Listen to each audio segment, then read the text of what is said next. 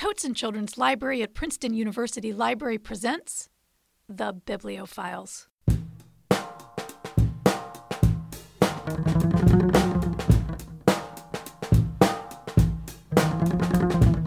Hi, this is Dr. Dana.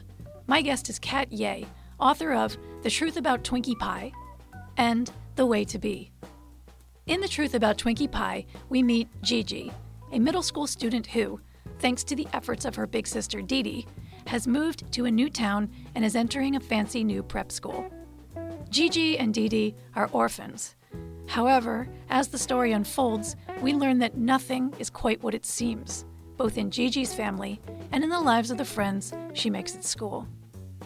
Yeh's most recent chapter book, The Way to Be, introduces us to Beatrix Lee. After a painful falling out with her best friends, Bea has decided to remain silent and invisible at school. But her mind and fingers can't be quiet as she composes poetry and hides it in a special place in the woods. When someone begins leaving messages in response, Bea begins to understand that friendship, like life, can be complicated. Yeh has a tremendous talent for characters, emotion, and capturing the tender, awkward, difficult, and uplifting parts of discovering who you are. Her stories fold you in immediately, bringing you into a circle of friends, a fight between sisters, the rush of realizing someone likes you. There is such strength and authenticity to her prose. Yeh's characters are meant to be discovered, shared, thought about, and loved. In addition to her chapter books, Yeh has also written picture books, The Friendship, You're Lovable to Me, and The Magic Brush, a story of love, family, and Chinese characters. Kat Yeh, welcome to the Bibliophiles. Oh, thank you so much for having me. I'd like to start with your debut novel, The Truth About Twinkie Pie. Dee Dee and her sister originally hail from a trailer park in South Carolina.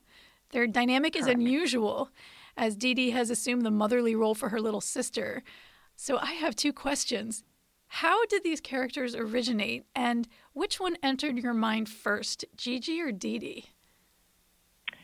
Well, I love talking about how this story originated because it started a long time ago, and it came from a very special moment in my life, which was when my little sister, who was 2 years younger, got married. And I was her maid of honor, and she asked me to throw her a bridal shower. And she only had a few stipulations, and one of them was the food.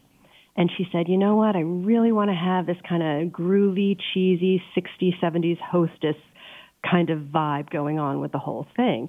And so we were all excited about it. And I threw this party, and all the food was like Jell-O molds, you know, all that kind of like the aspic, and the Jell-O with stuff floating in it, and like things on a stick. And afterwards, she said, wow, this is such a cool party. Let's you and me write a foodie movie that has a party like this and features food like this. And we had this whole plan, and this was a good maybe 17 years ago to do this, and it never happened. So fast forward several years, and I still had this kind of foodie movie kind of feeling in my head, and I thought, you know what, I'm just going to give it a try and see what happens. And I knew none of the characters. I had no plot ideas. I knew nothing except I wanted a book that kind of ended with this kind of big, fabulous party with this kind of food. So I opened up my laptop to an empty page, and I thought, you know what, I'll just start by writing a recipe, because I read cookbooks all the time, and I'm always looking at recipes. And I was trying to think of something that would be fun and kind of funny and kitschy and silly. And for some reason, Twinkie pie popped into my head. And we hadn't had it at my sister's party, but I'd heard of it before, and I'd never eaten it before. But I certainly had had Twinkies, like growing up in the 70s. And I thought, okay, I know there's a thing called Twinkie pie. I'm going to make up a recipe. And so just on the fly, I started typing this recipe. And for some reason, instead of typing it sort of in standard recipe form, I started narrating a voice making the recipe. And the voice just kind of went, so the first thing you do is you take your Twinkies and you cut them up. You soak them in maraschino cherry juice just until the creamy insides turn the perfect shade of pinky red, just like cherries in the snow lipstick, which was the only lipstick my mom ever wore. As a matter of fact, if she went into a drugstore and it wasn't there, she'd walk into the next one and the next one and the next. And for some reason, this recipe kind of went off on a little tangent. And when I was looking at it later, I thought, wow, I kind of like this little lipstick thing I threw in the middle of that recipe. And little did I know that would sort of become the driving plot point of the entire story. And that voice ended up being Gigi's. Accents can be difficult to write, but I think you nailed the cadence of Gigi and Dee Dee's Southern accents. Did you need to research those? Oh, you know what? I actually did. Part of it felt very natural, and I don't know if that is just from a lifetime of being an observer. You know, I was always sort of the quiet person that was in the corner watching everyone and listening, and I was always really a people watcher. And so I think maybe I had stores and stores, like sort of in the back cabinet of my brain of all these voices I'd ever heard. But absolutely, after I started drafting the story, I have both of my brothers and my father at one point had spent a lot of time in the South. So I used to visit my brothers when they lived in the South. And, of course, my dad had all these stories of when he first immigrated to the U.S. and was living in the South. And one of our best friends from college lived there, and I called him up and I said, you know, I'm working on a novel, and the characters are Southern, and I'd really like to come visit and spend some time and do some research, not only into the voices, but also into sort of what trailer parks were like, because there were so many different kinds, and I really wanted to be open to not only the ones in the book which might be a little scary or downtrodden, but also the beautiful ones and the homey ones, and the food, you know, just kind of checking out the food and the people. So there really was a lot that I researched going into this. Dee Dee is a hairdresser, but she's also an informal chef. She actually wins $1 million in a cooking competition before the book begins. So you talked about food. Every chapter of this book includes a recipe for something related to what's happening. Where did you find the recipes? Well, that was an interesting mix of the Twinkie pie recipe I made up. After I made up the initial recipe, which if you look at my rough draft, it's horrifying. Just the idea of soaking something in maraschino cherry juice is terrifying. But I made up a couple. One of them, tangled up pie. It's like a pie you make out of leftover spaghetti with something that my son loved that I made up one day that I know other people have done their version of it. I also looked at a lot of different cookbooks. I looked for recipes and I looked online. I looked for things that I could kind of adapt or twist in order to fit into my storyline, because I did, as you mentioned, I did want each recipe to sort of say something about the emotion or the underlying plot point or story, the heart of what was going on in that particular chapter. And so I did a lot of kind of tweaking and mixing and matching recipes to get what I wanted. So did you try all of them? Oh, yeah. I tried all of them, and I always say that taste testing the Twinkie pie was the hardest part. Really? Because Twinkie pie, there is so much. I'm not a super sweet tooth kind of person, and there's the amount of sugar in Twinkie pie is insane. But luckily, at the time when I was drafting and taste testing it, my son, who was a teenager at the time, was living at home, and he had all his big hulking teen friends over, and they would help me test them out and go through the recipes with me, and they seemed to have no problem ingesting all that sugar. Gigi eventually learns the truth about her family and about a few of her friends as well. Without giving away too much, how difficult was it to make your character go through these sometimes traumatic realizations? Oh, it actually, it's any writer out there will know what I say when I actually started a journal of sorts during the drafting of this, in which I would say, dear protagonist, or dear Gigi, I am so sorry. Because there are so many things that she had to go through. Emotionally, she was just dragged from one place to the other. She had rough awakenings to certain things, and very difficult first day of school and second day of school, and friendship sort of things that she went through. And as much as I loved her and she was such a dear character to me, and I wanted nothing more than to take care of her. I did used to write little letters just saying, "Dear protagonist, I am so sorry I'm putting you through this, but I promise it'll be okay. And this is just part of who you have to be." Because I guess if you think of anything in our lives that sort of makes us who we are, so many of those things are going to be the difficult times. And it's sort of what we talk to our kids and I guess our students and our young readers about is when they go through hard times is that I promise it's eventually, I know it's hard now, but it is going to get better and it is going to become part of who you are and you get to choose how to do that. Your most recent novel is The Way to Be. I'm wondering if you'd be willing to read the prologue to the book? Oh, sure, I'd love to. When I'm figuring out a haiku, I place my right hand on my chest like we do at school for the Pledge of Allegiance. The first line of a haiku is always 5 syllables. And I like to count out each beat, starting with my pinky finger and working my way across. 1, 2, 3, 4, 5. I know it's exactly right when my thumb gives that final thump 5 over my heart. There are only 3 lines in a haiku. The first has 5 beats, the second has 7 beats, and the last has 5. 5, 7, 5. Haiku are nothing like the poems I used to write. Those were free verse, which is exactly what it sounds like. Poems that are loose and flowy and free, the kind you sing or shout or paint all over your bedroom walls. With free verse, you can pretty much do whatever you want. A haiku is different. One wrong choice, and you have to go back and start again. But it doesn't even matter how different they are because all poems begin the same way. From something you feel inside, like being mesmerized by the sound of certain words, or feeling sad that you're alone at the turn of a path, or being afraid. A poem could begin one night when you're so lost and afraid that the last thing you're even thinking about is writing one. But the words will come anyway, whether you want them to or not. And you will find yourself with your hand on your chest, just like the Pledge of Allegiance, counting out the beats.